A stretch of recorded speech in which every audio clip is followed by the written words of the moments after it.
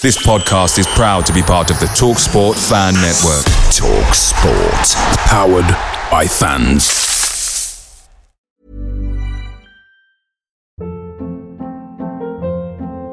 Hold up. What was that? Boring. No flavor. That was as bad as those leftovers you ate all week. Keke Palmer here. And it's time to say hello to something fresh and guilt-free. Hello Fresh. Jazz up dinner with pecan-crusted chicken or garlic butter shrimp scampi. Now that's music to my mouth. Hello Fresh. Let's get this dinner party started. Discover all the delicious possibilities at hellofresh.com.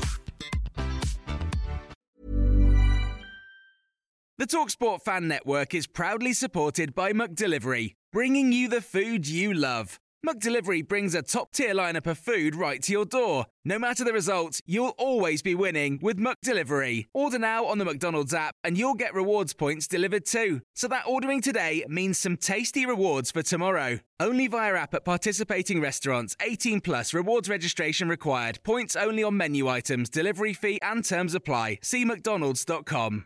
I think it will. I think there's been a meeting today, hasn't there, about them going back to training in the Premier League. So yeah, I think if you can get through the next week or so, no scares and no more sort of people getting this virus. I think they will go ahead behind closed doors like the Bundesliga just this weekend. Yeah, that was good to see actually. That there is some football live on the TV. Yeah, well, everyone's missing it, aren't they? It's everyone being in lockdown in these strange times. Most people live for football, don't we? We live for it. So yeah, to not have any football available, and it's been a strange few months. But hopefully we're on the downward slide now, and we can get back to some sort of normality. And obviously football being the first thing on the agenda. Yeah, because we work in the pub industry, we're going to be last back into work. So. Not good. But anyway, welcome to everybody that's joined in with us tonight. Thanks ever so much for keeping the Talk Show running. We do it for you. And you were with us from 97 to 2004, Bryan. And some great times back then, man. Some heartbreaks and some absolute, quality moments as well. Yeah, it certainly was. The early on in them years, there was more heartbreaks than great moments. We used to it, mate. We used to it. Look. See what it says here? Yeah. Yeah, but Trevor established a really good squad. Each year on year, we were probably favourites to go up every year. But unfortunately, we just kept falling to the final hurdle. Then playoffs were the death of us, weren't they? So yeah. But yeah, it was hard. Certain circumstances that you can't control at times. And you've got the calamity against Barnsley, which. That home game, which we will never forget. But yeah, we got there in the end. One of my first things when I came to the club was to try and get the club into the Premier League. I had ambitions myself. Even as a 20-year-old boy coming into Birmingham with all the stars that we had at the time, I still felt comfortable that I could really try and help the team get to the Premier League. But it just took longer than I thought, really. Well, one of my long-lasting memories of your tenure, shall we say, or your reign, was telling my son that I'd take him to Wembley for the playoff final, and we didn't get there. And I rang him up, and I could just hear him screaming on his bed. Yeah, it must have been hard. That's a hard one to take. Yeah, he couldn't go to the game with me that day. It was at St Andrews, and we didn't quite make it. And so I rang him up, but no, he's had his moments as well. So. But it's nice to know that you can pass it down to your kids, mate. It's brilliant. Yeah, exactly. It's another generation coming through, isn't it? You guys have seen all the highs and lows over the years. The next generation, hopefully, they can say similar things to what you have seen. I know it's crazy. The crazy thing is, like when I used to go with my dad back in the early 1970s, like there would be people there saying, "Oh, I've been coming here 40 years." Right, no, I'm going there 40 years myself now. Yeah. It sort of hits home a little bit more then, doesn't it? When you see these season ticket holders for all the years, they've got the names on seats and stuff, and it's them little privileges that make it all matter, really. It's all right for Paul. He sits in the posh seats. So how did it come about, Bryan? Obviously, you just scored against us for Wrexham, if my memory serves me right, which we'll forgive you for. Obviously, you did more than make up for that. Yeah. How did it come about? Obviously, that it wasn't long after you did that, was it? That you came to us? No, it was basically Wrexham progressed through and went to the quarterfinals. We went to play Chesterfield. Chesterfield got to the semis against Middlesbrough. Yeah. And we had Chesterfield in the quarterfinals, so it was always going to be a League Two club going to the semis. We were favourites on the day, obviously because of the scalps that we'd taken. You know, Birmingham City, West Ham. We took a few scalps along the way, so people had us as favourites to go to the semi-final, but we lost 1-0. And up to that point, I didn't know anything about the Birmingham rumour. I didn't know that Birmingham were interested in me, and we lost on the Sunday. It was on TV on the Sunday, and I got a phone call the next morning off Bryan, who was my manager at Wrexham at the time, and he said the club have accepted a bid from Birmingham City. I need to go and speak to Trevor Francis that night, and Trevor was doing I think it was the Liverpool-Newcastle game, the 4-3 at Anfield. And I met Trevor after the game in one of the hotels in town with Mick Mills. And then we sort of thrashed out a deal. Then we travelled up on the Tuesday, got everything sorted, got a medical, signed the papers, and then I think we had a game that night on the Tuesday night, which I stayed for as well to see the team. Got introduced to the lads in the dressing room. And then that was it. I was a Birmingham City player from then on. Fantastic. Who was your first against for the Blues? Sorry, what was that? Who was your first game against for the Blues? My first game was the Sunday against West Brom. I was on the bench. Trevor put me on the bench. We just won on the Tuesday night. I think Paul Hayford scored the goal. And it was West Brom away. And it was the game that Brucey fractured his eye socket or cheekbone or something. Oh, yeah. We lost 2-0. I came on for the last 20, 30 minutes. Trevor introduced me, and then the games after that played the final 10 games or so. We were unbeaten after that, actually. And we just missed out on the playoffs. Yeah. Remember it well. Yeah. 248 appearances and 34 goals. I think Paul will remember every single one of them. Absolutely. I mean, there's so many memorable ones, Bryan. You know, some brilliant goals that you scored for us. The ones I would say for me, I mean, what? I mean, obviously not me, but what's your favourite goal for us? What would you say if you could go back and relive one goal you scored for us? Which one would it be and why? One of my favourite goals was strange one. Was the penalty against Liverpool in the cup final. Yeah. You know, I wish it would have been the winning one. But it was the opposite way around. I had to score to keep it, to take it to sudden death. But it was one that really stuck with me, being an Everton fan against Liverpool at their end. That was one that I really remember. You know, there was a lot of pressure on me at that point as well, to keep us in the game.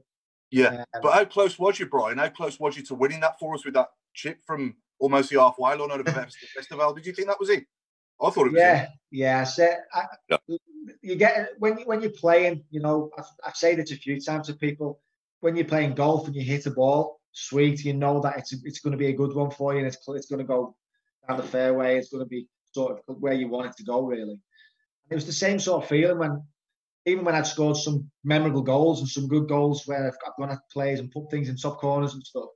I just knew when I hit that I actually thought it was in. Yeah, I couldn't have hit it any better. It was just a fantastic save, you know. Yeah, another yard outside of his goal, Vesterveld, it's probably he wouldn't have got there. No, but he just got the slightest fingertip, didn't he, and just turned it around the post. But yeah, I thought it was in, and I was sort of off getting ready to celebrate, and I was absolutely devastated when it went around the post. Yeah, and I was, yeah. But yeah, you know, people talk about some of my goals as well. You know, the Watford goal the week after. Yeah. You know, Trevor left me out of the starting 11 in the cup final. You know, I felt like I was gutted, but I felt I didn't want it to get on top of me. I wanted to perform when given the opportunity. And after that game, I sort of wanted to show people that I should have been playing like that game. Mm-hmm. You know, and the way that goal against Watford, it was just a natural reaction to a ball that came at me. I'd done it similar things. Lads would probably tell you I'd probably do it 100 times in training, some similar sort of movements. But it came off on the night on a really slippery surface as well. You know, it was frozen pitch that night. And to keep it control and just guide it into the corner, which, yeah, it was people will probably remember that as probably my best goal. Yeah, I remember the one against Millwall when you kind of like nutmegged someone on the edge of the box and then curled it straight into the top corner. That was a great goal. Do you remember that? Yeah, that was good because of the camera angle. I think it was just again an instinctive bit of skill, and then obviously executed the way it did, which was obviously it looked great to the eye. Obviously, I was happy with it. It was a fantastic finish. Yeah, definitely. But so many of them, there is we could probably spend the whole hour talking about just your goals for us. Another one that I liked as well was in the Premier League when against Sunderland when Poom came out. And you knocked it in first time on the volley, sort of back with my left foot, which obviously wasn't my predominant foot, but I could use and I scored many goals with my left. But yeah, that was one as well. Especially, I think that was my first Premier League goal as well, which was special. Yeah. And then there was a brace against Leeds as well. I remember well. Yeah, they were a bit more clinical rather than sort of the sort of spectacular. The first one was a tap-in, wasn't it? I just arrived in the box. And the second one, just the timing of my run. Lazaridis made a great run beyond the defence. I think it might have been Robbie Savage who might have played it to him. And he's just held it up and I've just timed the run.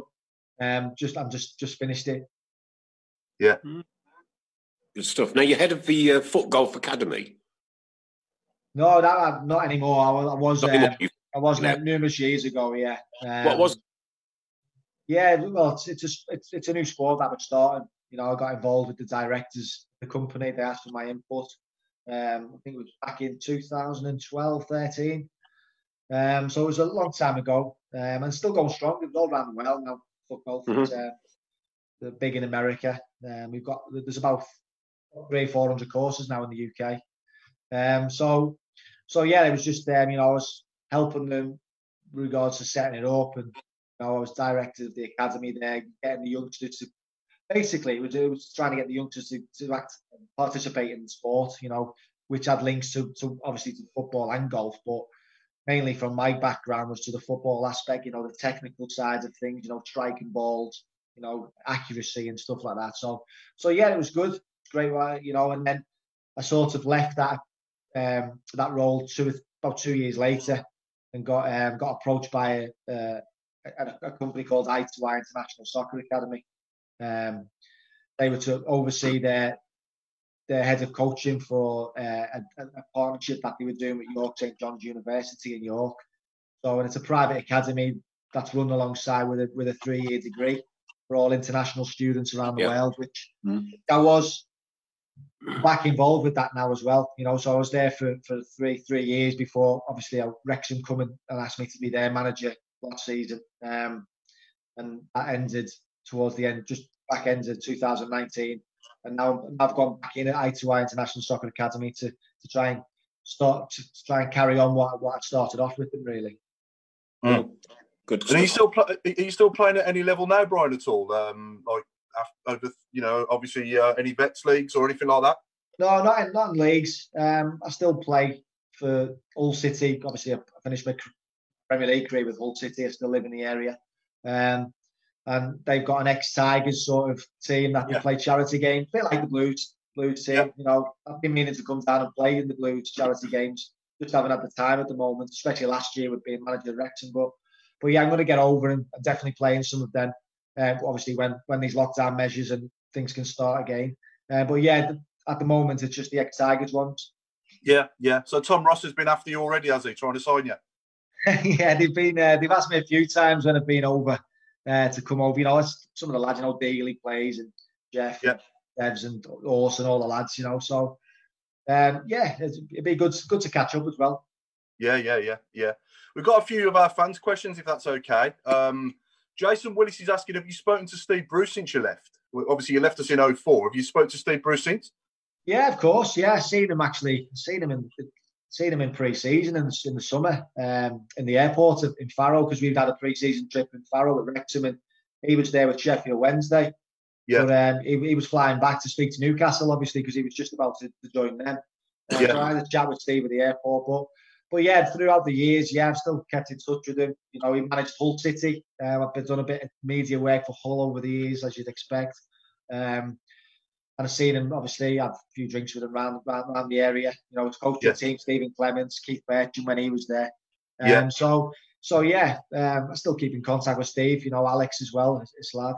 No, there was no hard feelings especially from that Leeds United game when he stopped me from having that penalty. Do you come back sorry, Nick, go on. Do you come back to the Blues much and watch a game? Well, that's a couple of years. Yeah, I've been helping out with the media, you know, with Dale and Tats. And right. I've been doing the Blues TV with them, which has been great. You know, commentating in the country as well as doing the studio stuff. It's going really well there. I enjoy every minute. To be honest, I enjoy just walking back into the building. You know, into St Andrews. You know, spending that long playing there, 7.5 years, it still gives me shivers when I walk there. So it's just great to be back involved, even though it's on a media sort of side of things. It's still great to watch the teams, you know, have a good look at it with myself being a coach myself now as well, and just keep educating yourself on certain things. You know, kept doing stuff this year with the team, and just making notes and just keeping things in your diary for if any opportunities do come along. Yeah. Right. Right. We had a question posed to us. It's a generic question about Birmingham. Said you're not specifically about yourself, unfortunately, Bryan, but I did promise I'd read this one out. Graham Lysick says, will Pep return from Spain to finish the season? I have a feeling he won't come back and Robbo and Craig may take charge. If it was me, my personal thoughts on that would be I think Pep will come back. Yeah. I think he'll definitely, if the season starts again, I think he'll definitely finish the season. You know, some of the stuff that he's done this year with the team, I've been, you know, being a coach myself, he's been brave in certain things, you know, changing sort of the way we play, the tactics at times. You know, the introduction of Bellingham's been a massive hit. Yeah. And rightly so as well. You know, I know he's only 16 years old, but what an absolute talent. Unbelievable talent. The first time I seen him was against Wigan away this season. And he came on then. He only came on for 20 minutes. And straight away I said, this lad's going to go all the way. Yeah, you just know, don't you? He's an exceptional talent, you know. But yeah, I think Pep will definitely finish the season. I can't see him not finishing it, you know, and leaving the club in that sort of limbo. But, you know, he's been given this opportunity. I don't think he'd throw it away that easily. No. There you are, Graham. Thanks for the question.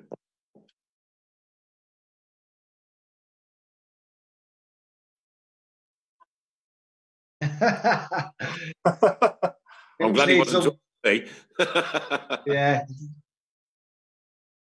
Oh, no. You know, that's just Daly's answering it. He's godfather to one of my children, Daly. We're really good friends. So it doesn't surprise me him coming out with things like that. Mark Blundell's asking, Bryan, who was your favourite player you played alongside at Blues and why during all that time? My favourite player, probably the player that I played with right the way through my career. I'd say the best player I played with was Gary. Yeah. You know, I just at that stage, you know, that first couple of Premier League seasons when Christoph came. It was a time when I was getting myself more stabilised in the team as well, you know, in the Premier League era. And I just seemed to have a good connection with him. You know, it was good, and you know, he was a bit of a strange character off the pitch. I would say, you know, he'd go at his own pace at times, but some of the things that he'd do on the field were just like breathtaking. You know, World Cup winner. European Championship winner, you know, you've got to sort of respect these sort of guys. And he was such a down-to-earth guy as well, a great sort of technician on the training. He'd turn up at training ground. We'd be in for 10 o'clock for a 10:30 start, and he'd turn up at 28 minutes past 10. Just lethargic as you like, you know, with big long hair, take his clothes off, put his kit on, go in the training ground, out on the training ground, be the best player on the pitch. Just put balls in top corners all over the place. It was just incredible. Yeah. But alongside that talent and that natural ability that he had, Christoph, he was a great lad as well. Great lad. Yeah. No, it was a pleasure to have him there for the time he was there. He was just unbelievable to watch as well. Yeah. You know, I mean, that Southampton game sticks in my mind, the 3-2. Do you remember that one? Yeah, I scored You scored in that. as well. Yeah. You know, it's known as the Dugarry show, wasn't it? But yeah, I scored the second, I think it was. Yeah, second. But yeah, he wasn't with us that long, but he made a lasting impression on people. You know, and that's no disrespect to any of the players that I've played with in my career. You know, some of them have played 5-6 years with. Christoph was just a special talent, and you need to applaud them for that. Yeah, definitely. Well, he was coming from obviously a background as well with some of the best players ever to play the game, like Zidane and, you know, Thierry Henry and Petit, you know, Vieira, people like that. Well, Zidane put him in. He's done his best 11 teams, isn't he? And Zidane, Christoph was in his best 11, and it's the amount of players that he's played with. I know. Imagine some of the talent that he's played alongside. It's just phenomenal. You know, and I know they're good friends. You know, they were good friends in the French national team. Yeah. Mark Andrew Adams is asking, what shirts did you keep, and where are your Cardiff medals? Have you still got your Cardiff medals? You know, from the playoffs? I've still got them. I've got like see a few shirts behind me now, can't you? But I've got a few others dotted around. I tried to change shirts with players that I played with. You know, I've got Darren Carter, I've got Andrew Johnson, I've got people, Darren Pearce, I've got Dele Adebola. I got Dele Adebola's against Bristol City at Wembley when Hull City beat them at Wembley. I changed shirts with Dele, which was a nice touch. You know, even though he was on the losing end, and we went up to the Premier League. I just thought I'd rub his nose in it and change shirts with him. But yeah, you know, I sort of try and keep a few. I've given a lot of them away as well. You know, over the years, you know, people ask for shirts, you give them away. Can't keep them all, I guess. And Mick James is asking, who was your favourite manager to work under, and why? Well, my favourite manager to work under, which some people will probably find this strange, was probably Steve. Yeah. Steve Bruce. You know, I felt he got the best out of me, especially the year that we went up. Yeah. You know, I started the season off well under Trevor, and I think I scored about 6 goals in the first 9 or 10 games. Yeah. From midfield, but Trevor got sacked after the Barnsley game, I think, and that was the game that I broke my foot in away at Oakwell. So I was out for 3 months or so while Steve was sort of coming back to the club over the Christmas period into the January, and only sort of got back fit and into the team end of Jan, beginning of Feb, I think it was. But then I sort of cemented my place and sort of stayed in the team, and we went on that magnificent run. But yeah, I just felt, you know, working with Steve, when I first got to the club as a 20-year-old, Steve was was the captain of the club. He was someone that I looked up to, you know, being a Premier League winner with Manchester United. You know, for him, so I had that respect for him straight away. And then when he came back to managers, and then just the way he interacted with the squad, you know, it was very, very, everything was at ease, and he just made people feel really comfortable, and sort of appreciated that, and I felt that, you know, in hindsight, looking back on it, I felt like he probably got the best out of me. He didn't give me the best opportunity once we got to the Premier League. I think early on, you know, that first few months, he started me against Arsenal, but then quite quickly, you know, we're not. Let's be honest, we're playing Arsenal, who had just previously won the league. We're not going to go there and expect to win, but we give a good account of ourselves. You know, Alusisi got sent off on the day. We lost 2-0. I didn't feel I had a bad game, but I didn't feel I'd impacted the game. I just felt like I got eased out of the team probably too quickly after that. And then it took me a while to get back in, and I was on the bench numerous times. But you want to play, you're working all them years behind and all the heartache that you've had. Yeah. Play off your feet. You want to play in the Premier League. You want to show that you perform there. It took me a while to get Steve's trust, I think, really, to sort of, especially one of the midfield roles that I wanted to play. Yeah, sure. And who was your football idol growing up, Bryan? Who did you idolise as a footballer as a kid? I used to look closely at the likes of like Glenn Hoddle, then later on Gascoigne, people like that.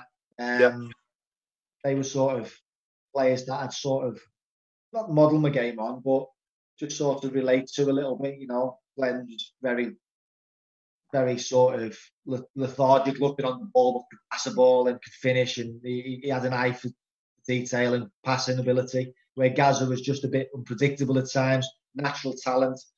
Well, I think I had a little bit of both, but just they were the two that I sort of looked up to. But yeah, they're the two that stick out in my mind. Yeah, exactly. Mine as well, Gazza. Gazza's my football hero as well, as a kid as well. Him and Gary Lineker were my two, yeah. Yeah, I've been an Everton fan. The year Lineker came to Goodison, he was outstanding. I think he only stayed for 1 year, if I remember. Yeah. But he had a great season for Everton. Yeah. And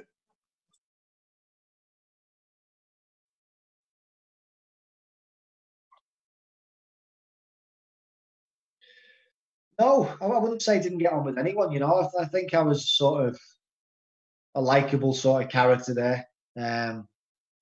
I think when I first got to the club, Trevor sort of took me under his wing. I was 20 years old, coming from Liverpool. He took me under his wing a little bit, I got on well with his son Matthew, and then we sort of, I think it gave me a bit more an insight into Trevor as a person rather than the manager as well. And I think the lads used to sort of wind me up a little bit, thinking that I was like Trevor's little golden boy and stuff, but that wasn't the case. He could quite quickly drop me when he wanted to. I remember a game at Crewe where he took me off at half time. I was absolutely devastated. But yeah, it was just I seemed to get on with everyone. All the players. We had a great group, even of all the players that came through that era. It was just picking my 1 to 11 was so hard. Because there's so many people that spent a lot of time, on the training grounds, on coaches, in hotels. You don't just get to know them as a footballer; you get to know them as a person as well. Yeah, sure. And who was the best player you ever played against in your career? Cristiano Ronaldo, probably the best. Very unpredictable. I always found myself getting pushed onto the left. And usually when we played Man United, whatever team I played for, whether it was Birmingham or even at Hull City and Charlton, I ended up, every time we played Man United, I'd always end up being on the left. And it was always up against Ronaldo. So you want to impact the game and show people what you can do yourself personally. Most of the time in games like that, you're sort of defending. So you're sort of doubling up with your full-backs to try and contain him. And it's so difficult, you don't know what way he was going to go at times. But yeah, definitely the best. There's so many as well, the Zolas, Bergkamps, Thierry Henry. There's just so many. Yeah. Those times that you were on TV as a footballer, did you tend to watch the game back again afterwards to assess your own performance? Not necessarily to watch the game. If I'd scored, I'd like to watch it back and see what. But yeah, not necessarily my own performance. Believe it or not, I'm not a big on TV now. I'm not a big fan of watching games on TV. I'd rather watch them live. And that's obviously that's why I enjoy going back, to the ground to St Andrews and helping with the media and watching the games live, because you can see things so much differently. Yeah. And who was the best and worst trainer that you were with at the Blues? Best and worst trainer. Well, I can't call myself the best trainer, can I? Well, I was probably one of them. Best trainer, like I said, Barry was good when he was there. Mikel Forsell was pretty sharp. Trained hard even after training. Always working on his finishing. That natural instinct that he had. Martin Granger was a good trainer. That passion that he sort of shows on a match day. He'd bring that in training as well. So. There was never any change in Granger's performance. It was just all it was all or nothing, training and also straight into games, which you sort of appreciate now. Now you look back. Obviously, you don't when you're on the end of one of his tackles in training, but yeah, you sort of in hindsight now looking back, you do appreciate that sort of mentality. Yeah, and that side of the game's not really there as much now, is it? It's kind of different now, isn't it, to what it was back then? You can't put challenges in like that anymore, can you? No, you can't. The rules of the game's changed as well, hasn't it? It can look and seem quite passive at times. The game, it's so slow, tempo slow. Where I watched our game back against Norwich when the Blues TV put it on a few weeks ago, And the tempo in that game from start to end, right the way through extra time, was just unbelievable. Yeah. The fitness levels that we must have had were incredible. You know, you don't see that sort of tempo nowadays. It's slow build-up play, and then it's sharp and short bursts when we get to that attacking phase. Where, you know, back then it was just like end to end at times, which was definitely exciting for the neutral, I guess. But you know, you don't realise it how quick it was back then compared to what it was now until you look back on some of the footage. Yeah. And who disliked training the most? Would you say who was the worst trainer? To be fair, there wasn't many worse trainers, but there was a lot of banter flying around. In training, you know, as you can imagine, we had a really good group. Yeah. Even right the way through, you know, the championship teams that I played with, up to the Premier League teams that I played with. But I think it was a bit, when we got to the Premier League, there was definitely more seriousness about it in training. You know, there was more focus on, because, you know, being a Premier League player then, and the standards that you have to hit, and the plays that you're coming up against, it had to be sort of a lot more tactical at times. Sure. Coming through with the championship lads, the team spirit was just bouncing every day we'd be around training, you know. Even the injured lads, and you know, some managers don't like the injured lads around, the lads that are fit. Back then, the injured lads were just as much as part of the team as the playing staff. Yeah, sure.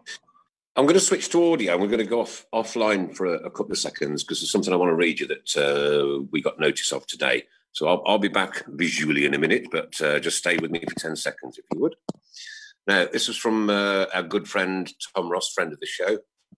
And what he wrote today on his Facebook page was as follows. Can I just say to all my family, friends and followers that in this most stressful and difficult of times, we sometimes overlook the impact this lockdown can have on our mental health. Most of us will be able to cope because we have a loving family around us and in touch either by social media, Zoom or whatever. Sadly, some people, even with family, can find the stress too much to deal with, leading to anxiety and depression, while with those on their own risks is even greater. If you know people living on their own, then take a few minutes to talk to them, practicing social distance, of course. It seems like a slogan or a cliche, but it's so true that it's okay not to be okay. Talk to friends or family, keep in touch, be a good friend. Some cracking words there from Tom. Yeah, absolutely fantastic. You know, I think it's really big at the moment, isn't it? You know, the mental health side, especially in the game, in the football game. Yeah. Well, I've suffered from it myself, right? Okay. Earlier on in the year, I've had a bad back for about 28 years. I've had 3 lots of failed surgery on it, one thing or another. And earlier on in the year, I was like proper rock bottom because I just could not get this out of this cycle of constant pain. And it is literally every minute of every day that I'm awake, yeah? So I went on a 6-week pain management course and the physiotherapist there could see it in my face. She could see it. And she took me aside and said, look, you know, you've got to get out. I've been like this all my life, Doc. No, she says, no, think about it. She says, it's not just your back. And since I've been on medication, I can tell you that the pain has decreased. Yeah. Right. Because I'm not thinking about it all the time. It's not grating me. It's not, you know, mine is a physical thing, right, which has caused me to go like, and I was just antisocial. I didn't want to go out. I didn't want to do anything. And I'm perfectly fine now. Thank you. So just a few weeks later. So it is okay to get tablets, guys and girls. No, it is. And it's some great words there from Tom. You know, he's a lovely man. And he's a fantastic man. Yeah. I know a lot of people who've suffered with depression and anxiety. Players, you know, one of my good friends, Dean Windass, who plays at the Hull, he suffered with it. He openly speaks about it now, which is really great, and he's getting his life back on track. Again, that's the absolute reason we've decided, you know, between the 3 of us and the rest of the team in the background, to carry this on all through the summer, is so that we can keep in touch with people. They know where we are. If anybody wants anything, they know we're here. I know that they're there, and we are just a massive Blues family. We're just right. You know, for a fact, if you needed, right, you've only got to speak out, and somebody will be there for you, without a doubt. Yeah, and that's great from the Birmingham fans' point of view, isn't it? You know, because you know, my memories of the fans is just that passion, the togetherness, you know, and like you say, them sort of words that you're talking about there, it sums the whole club and the fan base up perfectly. Yeah. And believe me, I tell you what, wow, they are a proper family. Sure, man, they've helped me out so much personally, yeah. And I'll go on. I get to Bar 8 on a game day. First thing through the door, right hand side, all my disabled friends are there. It's just brilliant to see them going to football. And the flag today. Did you see the flag, Paul? That Daniel Ricketts got off Steve Portman. No. Mate, look it up in a bit. It's absolutely superb. Okay, yeah. It's got written on the bottom, we all fit in somewhere, and Birmingham City is the right place to be. Yeah. That's very true. Brilliant. Super. While we're on the subject of our fans, Bryan, Mark Andrew Adams is asking: Did any of our players in general really? Did you ever comment amongst yourselves about the atmosphere at St Andrews? Yeah, we used to speak all the time. You know, our fan base was great, home and away as well. The away fan base is unbelievable. Yeah. But you know, that one thing that sticks in my mind, going back all them years, you know, is when substitutions used to happen. And the crowd would the name would be spoken on the tannoy, and then the crowd would be who, and it'd be like, who are you? It was just like incredible. You know, as a player to feel that. When I go to sit by the away supporters, if I go to sit up by the away supporters and we do that, the looks on their faces, mate, is superb. Yeah, it's brilliant. Yeah. It's one of the best things I've heard. Yeah, I remember when Michael Owen came on and we did it. That was quite funny. I know, that's what I mean. There's no boundaries with it, is it? You know, it can be absolutely one of the best players in the world, and you can just nobody with it. It still goes on there. It's brilliant. Pretty sure it'll affect him straight away. Do you know what I mean? But the best bit, last year it was sponsored by Pucker Pies. It's sponsored by somebody else this year, and we're even now singing "ooh" to the sponsor.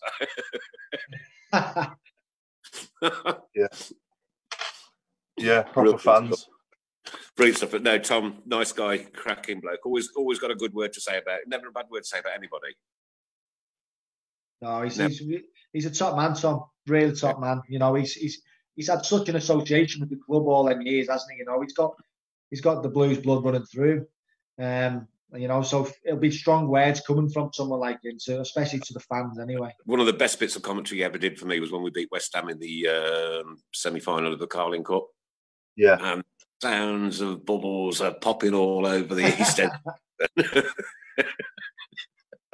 Yeah, he's a legend, isn't he? Yeah, and then when Big Ziggits got fouled, right, and Tom was on the radio, and I was actually listening to it from home because for whatever reason, probably work, I couldn't go to the game. And Tom said he trod on him 9 times. He said, "He's trodden on him. He trod on him. He's trod on him." 9 times. Me and my lad were counting them. We were laughing our socks off. But yes, he's brilliant.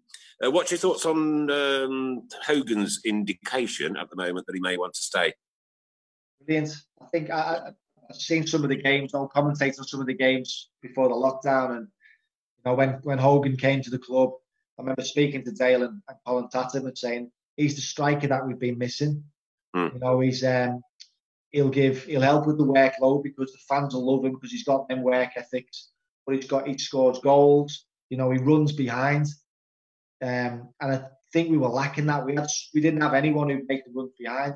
That creates space for other people. So I think I think he's been a breath of fresh air since he's come, Hogan, and hopefully he'll stay. Yeah, Sorry, go on. Sorry, Paul. Carry on. I was just going to say, what do you make of our team today, Bryan? What do you think of the team we got now, the squad and players? Yeah, I think it's exciting. I think there's definitely an exciting team there. You know, Bellingham, whether he stays at the club or not, you know, it's a young team. You know, mixed with a little bit of experience, like a Harley Dean and stuff. But yeah, there's definitely scope for them to grow and get better. Yeah. But like I know, you know, it's there's a lot of pressure on managers nowadays, so you need things to happen quite quickly. You know, even if you've got the backing of the board and the fans, and you're looking to introduce some of the youth, because we have got some great youth coming through at Birmingham City. Yeah. If you've got that backing to introduce that, I think, you know, you potentially not looking over the next year or two, over the next 3 to 5 years, we might have a serious team on our hands that could really challenge and get into the Premier League. Yeah. Yeah, I agree. Sorry, Nick. I can't remember what I was going to say now, Paul. It was only 30 seconds ago. Can't help it. I'm being... Yeah, 1 to 11. Yeah. Yes, we need to come on to your 1 to 11, Brian. Yeah, it's 10 past 8 already. This time flies, like we said. So yeah, shall we do that now? Yeah, let's crack on with it. Yeah, it's better time. This has been difficult, by the way. Yeah, how long has it took you to do this? A couple of weeks. Yeah, I've been looking at it. I've changed it a few times, but I've gone with the pair. I've gone with a team that I think has got structure as well as goals. You know, I'm a guy with goals. I like goals. I like a bit of flair. Don't we all? But also a defensive structure there, a bit of stability there as well. A good spine to the team. Okay, so what formation you gone for? 4-3-3, could be a 4-4-2, whichever way you want to look at it. So there's scope there to change at times. But yeah, do you want me to start with my goalkeeper? Please. Well, my goalkeeper, you know, it was a difficult one. You know, I played with Ian Bennett, I played with Nico Vassin, Kevin Poole, Mike Taylor. Some quality there. Yeah, very good goalkeepers. I think out of all of them, I'm going to go with Mike. Yeah. You know, all the others were fantastic. You know, really good goalkeepers, but Mike just had this character. You know, that was he just oozed quality as well. Yeah. You know, being an international goalkeeper as well probably helped that. He was fantastic. Had a presence about him, didn't he? Yeah, he was a massive presence, good talker, clear in his instructions as well, you know, which is always good when you're in defensive situations. But yeah, Mike was great, you know, coming into the team in the Premier League era now. You know, I've got a mixture of Premier League and Championship eras. But do you remember his save at Manchester City from Sibierski? Yeah, absolutely. That was just that was unhuman. It was unbelievable. That was, wasn't it? Yeah, unbelievable. But yeah, that's what I mean. All the goalkeepers could produce something brilliant. You know, Nico Vassin in getting us to the Premier League. You know, the penalty saves. You know, Ian Bennett, stalwart of the club, being a fantastic servant. You know, Kevin Poole when he was there as well. So that was a difficult decision, but I just felt Mike, you know, had just a little bit more presence. And like I say, that sort of communication, that defensive structure. I think was critical in my decision making, really. Sure. Back four, I'm going to go right back first. I'm going to go for Gary Rowett. Yeah. Obviously, an ex-manager of the club, plays with Gary numerous years. Again, a championship player at the time with us. It was a difficult one. It was a toss-up between him and, well, there was three really: him, Jeff, or Nicky Eden. Obviously, there was other people there, like Gilly and Jonathan Bass, people that I played with over the years. But I've gone with Gary. Again, he has a knack of scoring goals as well. You know, he was good at plays. And he was a good leader. He was good. You know, again, another good speaker. You know, Jeff Kenner was good at that as well, to be fair. Good at defending space, good at attacking, both of them really. So that was a close call as well. But I've gone for Gary Rowett. Excellent player Gary Rowett was, wasn't he? Yeah, he was. Left back, I've gone for Martin Granger. Yeah. You know, again, another championship, played Premier League as well. But he's in next. Sorry? He's on next week. Oh, brilliant. Yeah. He's a top lad, Grange. Really good lad, you know. He came just before me, I think, you know, that season before. I think 96, 97 season. But great lad. Again, looking for qualities, passionate, strong in the tackle, can score goals, can create goals, delivery was fantastic, and could ultimately defend. You know, put his head in anywhere. You know, so straight away you sort of build in a defensive mindset there straight away. You know, other players have played their left back. You know, Jamie Clapham, Simon Charlton, all fantastic players. Well, Grange just edged him for me. You know, especially with me going a little bit more flair up top. I think needed a little bit more security defensively, but also, like I say, adding to goals and assists as well. Yeah. My pair of centre-backs was a difficult one. You know, playing with Percy, Jono, Oldsworth, Darren Wassell, Brucey, Gary Abley. all the way through them eras. But I didn't, even though they were all fantastic lads, fantastic players in their own right, I've gone for the partnership of Cunningham and Upson. Yeah. And I'm going to, they're the sort of two that, Kenny Cunningham was fantastic for us. When he came to the club in the Premier League era, he was like a breath of fresh air. He read the game well. He reminded me of Steve Bruce, the way he played. Yeah, he was fantastic. But he was such a good lad as well. He had a voice in the dressing room. Very, very good for the players. Wanted something back off Steve. He'd be one of the guys who'd go and speak to Steve directly. And when Upson came as well in the January, them two formed an absolutely fantastic partnership. I know Upson sort of injuries sort of not prolonged his career, but sort of got in the way of his Blues career late on. But as a parent, absolutely fantastic. Matthew Upson as a defender, he was like a spider. At times he was still young when he came to the club, but he was the perfect foil for Cunningham. Because he was quick. Kenny read the game well. Matthew mopped things up. It was just a really good partnership. That's my back four. That's who I've gone for. So a bit of solidarity, understanding, passion, and they've all got goals. Apart from Kenny, we'll keep him back. I'd say that's the best partnership I've seen as well, Bryan, at the back. There's two centre halves in all my years going. Cunningham and Upson are the best. That's not being disrespectful to like Percy and John Brucey, Abley, people like that. Fantastic players. I was contemplating going to a back three actually, but I just thought as a partnership they were good together. They're excellent, yeah. Sort of stuck with Scott me. Dan Roger Johnson partnership was good as well, though, wasn't it? It was, a bit after Bryan's time, but it was good. Yeah. I'd go Cunningham and Upson, though. I would personally. That's just my opinion, but from what I saw, I'd go with Cunningham and Upson. Just moving into midfield. I've gone for sort of a three in midfield. Sitting in there, I've gone for Martin O'Connor. Done it again. Everyone we have on here that's played with him always puts him in every time. Yeah, because he's one of these players and these characters that sort of good.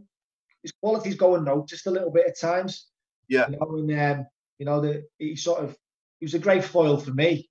When I played midfield, when Trevor used to play me in centre midfield off Steve, he was a great foil for me. In there because he'd sit in there and he'd give me a bit of security where I can actually go and be in areas of the pitch where I can actually pair teams or create something or score a goal.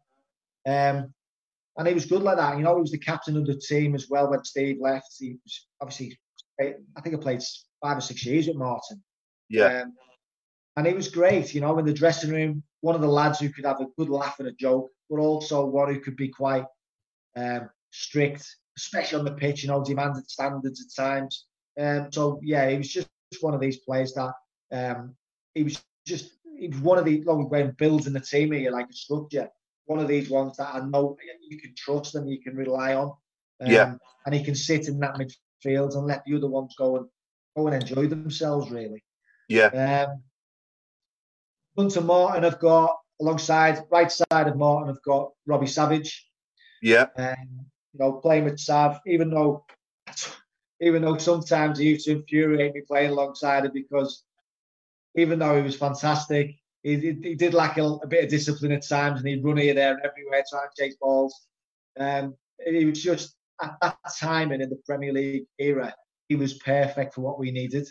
He was full of energy, disrupt the opposition, whether it be with his football or whether it be with his banter or his mouth. He just had something different to what we'd had previously. And I just felt he had to be in the team. I know he left on certain terms when he left the Blues, but he was great for them few years that he was there. So I put Robbie in there. And then left side of Martin, I've gone with, could have gone with quite a few, but I've gone with Stan Lazaridis, a really good friend of mine as well when I was there at the club. Just such a direct player, Great talent, energy levels again, quick, runs quicker with the ball than without. and there's not many players like that. No. You know, I played with some great midfielders there. You know, being a midfielder, you know, David Dunn. Even though David Dunn was a talent, but we didn't see the best of David. Unfortunately, you know, his injuries and stuff. But what an unbelievable talent Dunn he was. Yeah. You know, the likes of Graham Hyde, Stephen Clements, Danny Sonner, there's so many. You know, Chris Marston. Yeah. All really good players who had an influence at that time. But they're the sort of three midfielders that I've gone with.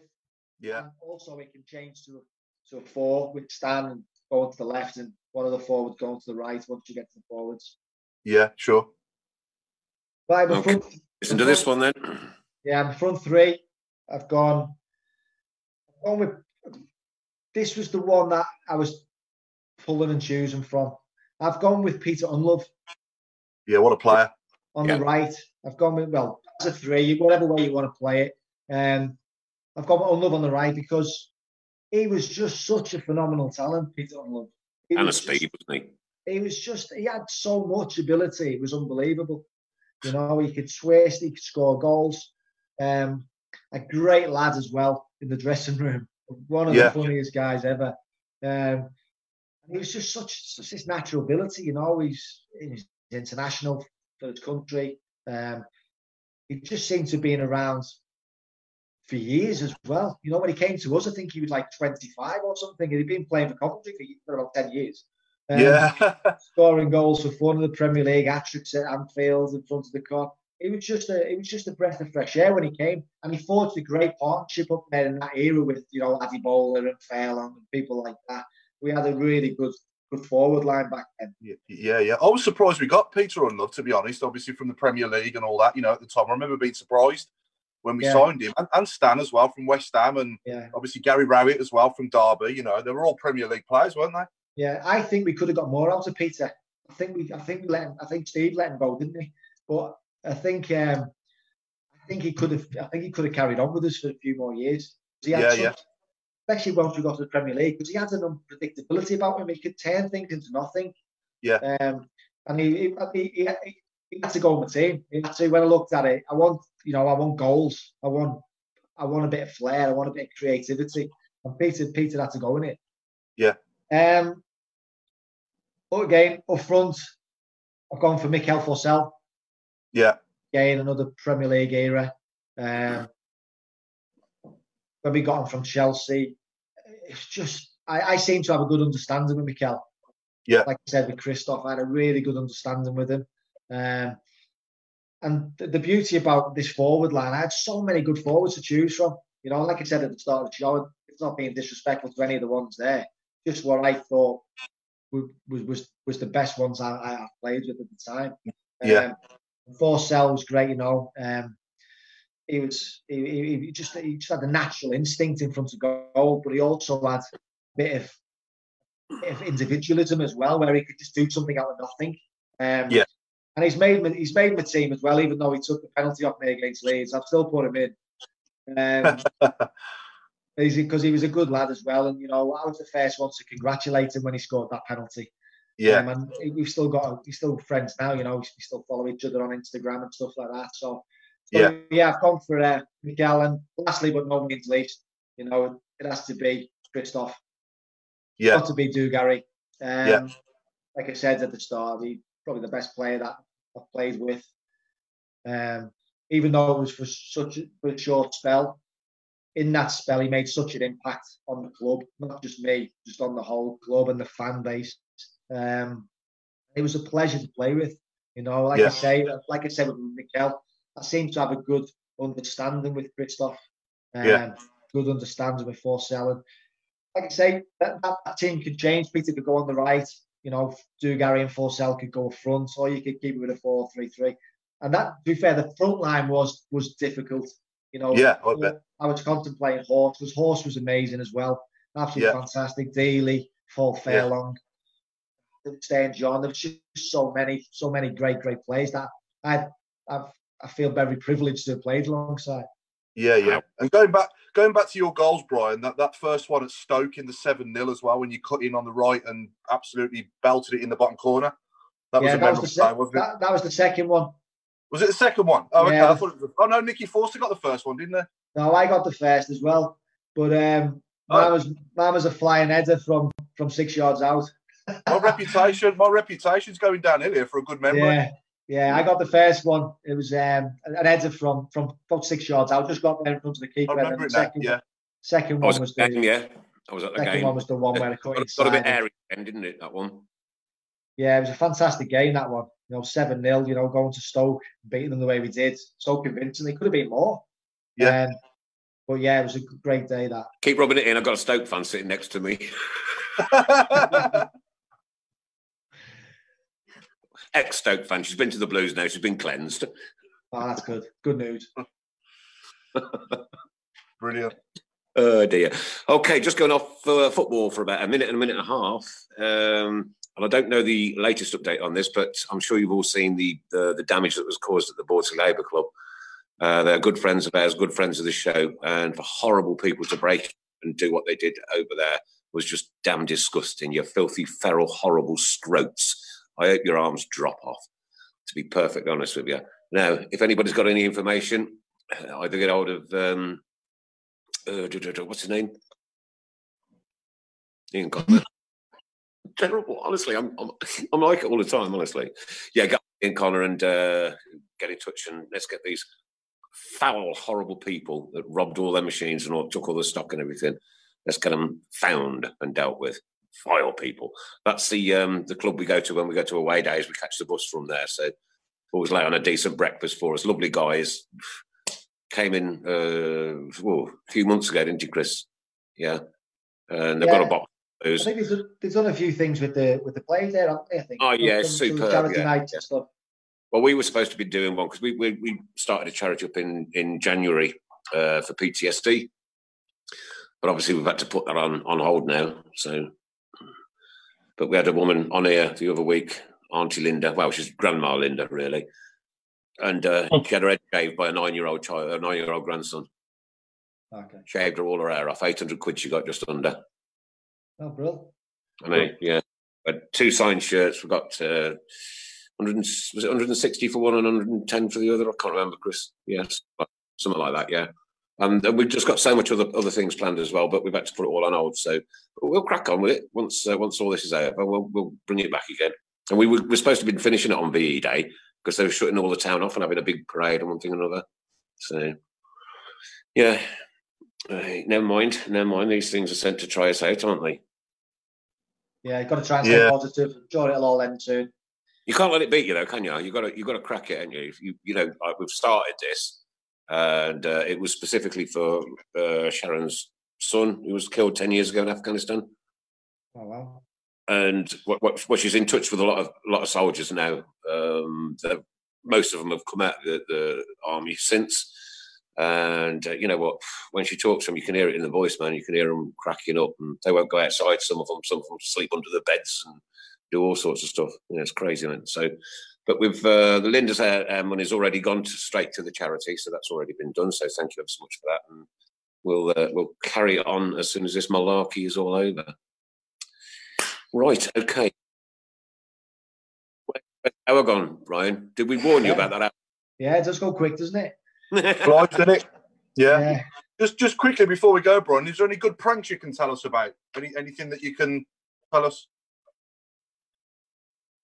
Probably not. Pranks about some.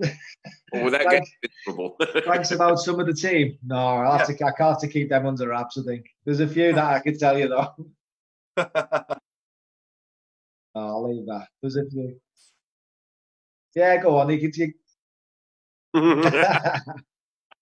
Terrible. I'll tell you one thing that I remember from the time at Birmingham was when I first got to the club. Training, being this cocksure scouser coming into probably like really experienced group on the training grounds and having a little bit of a rondo circle. And Kevin Francis was there, 6'7". First time I'd ever seen someone that size before in my life. And being the player I was, I put the ball through his legs and called Megs. And he came back at me when the ball comes to me. I put it back through his legs and said Megs. And then he came at me the next time, and I don't remember much. He actually cleaned me out. He absolutely just scissor kicked me into. I went about 6 foot in the air, landed on the back. And he said to me while on the floor, "That's the last time you'll do that." Yeah, what a great guy. He'd still got it at that age as well, hadn't he? He could still play. Yeah, these legs just come from nowhere and just absolutely played me out. But, yeah, that was definitely one of the memories. I'll never forget that moment. Yeah, been a pleasure talking to you, Bryan. All the memories. Yeah, it's been a pleasure, guys. Thanks for your time. That flying header, the one that nearly was. Yeah, I know. Ones that were. We haven't even talked about the fifth penalty that I was on, and Darren taking the fourth. Oh yeah, you were down for you were up next, weren't you, after Darren? I was down for 4 before the game. I was on the fourth one before the game. Oh, was you? Okay. Yeah, because Bruce had fallen out with Brucey before the match, actually the day before, because he said he wanted Tommy Mooney on the fifth penalty taker. And I said, "Oh, no, I take the fifth penalty." And he said, "No, I want Tommy to take it." So I was fuming anyway going into the game, and I was on number 4. So when Tommy got substituted and the penalties come, I changed to number 5 and give Darren his moment in the glory. Oh, okay. Nice, mate. That was our glory as well back then. Yeah, it's definitely worth it. Local boy, it deserved that. Well, we've had a birthday in the room tonight. It's Ellen's birthday. That's Chris's wife. So we all wish her a very happy birthday. Happy birthday to Ellen. We have got to go now. This has been the Tilton Talk Show with, of course, Bryan Hughes, the legend that is. Come back and see us when all this is over, Bryan, and have a proper chat at some point. You're always welcome. Always welcome. The door's always open unless it's shut. We are the lads from this has been the Tilton Talk Show. Next Monday night, Martin Granger. Next Monday night, 7:30 till 8:30. Be here. And we'll perhaps try and wheedle some stories about Bryan out next week. Bryan, thanks, mate, and I really appreciate you giving me time, especially in these hard times, my friend. Thank you so very much. Thanks. It's been a pleasure, guys. What a man. What a star. What an absolute blessing to be a Birmingham City supporter and come and watch you play, mate. I mean that from the bottom of my heart. Thanks for the memories, mate. Thanks for the memories and moments. Too right. Too right. Thanks, I appreciate that. Stay safe, buddy. We'll see you back here next week. Take care. Good night. God bless and keep right on.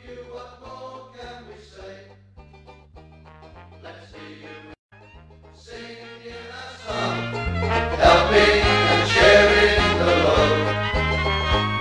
It's worth the point at home. When we sing together, we're there at the end of the road. We are the lads.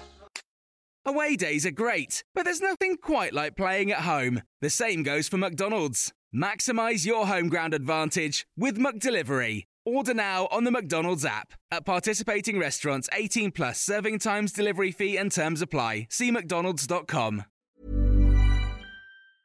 Hi, I'm Daniel, founder of Pretty Litter. Did you know cats tend to hide symptoms of sickness and pain? I learned this the hard way after losing my cat, Gingy. So I created Pretty Litter, a health monitoring litter that helps detect early signs of illness by changing colors, saving you money and potentially your cat's life. Pretty Litter is veterinarian developed, and it's the easiest way to keep tabs on your fur baby's health right at home. Go to prettylitter.com and use code ACAST for 20% off your first order and a free cat toy. Terms and conditions apply. See site for details.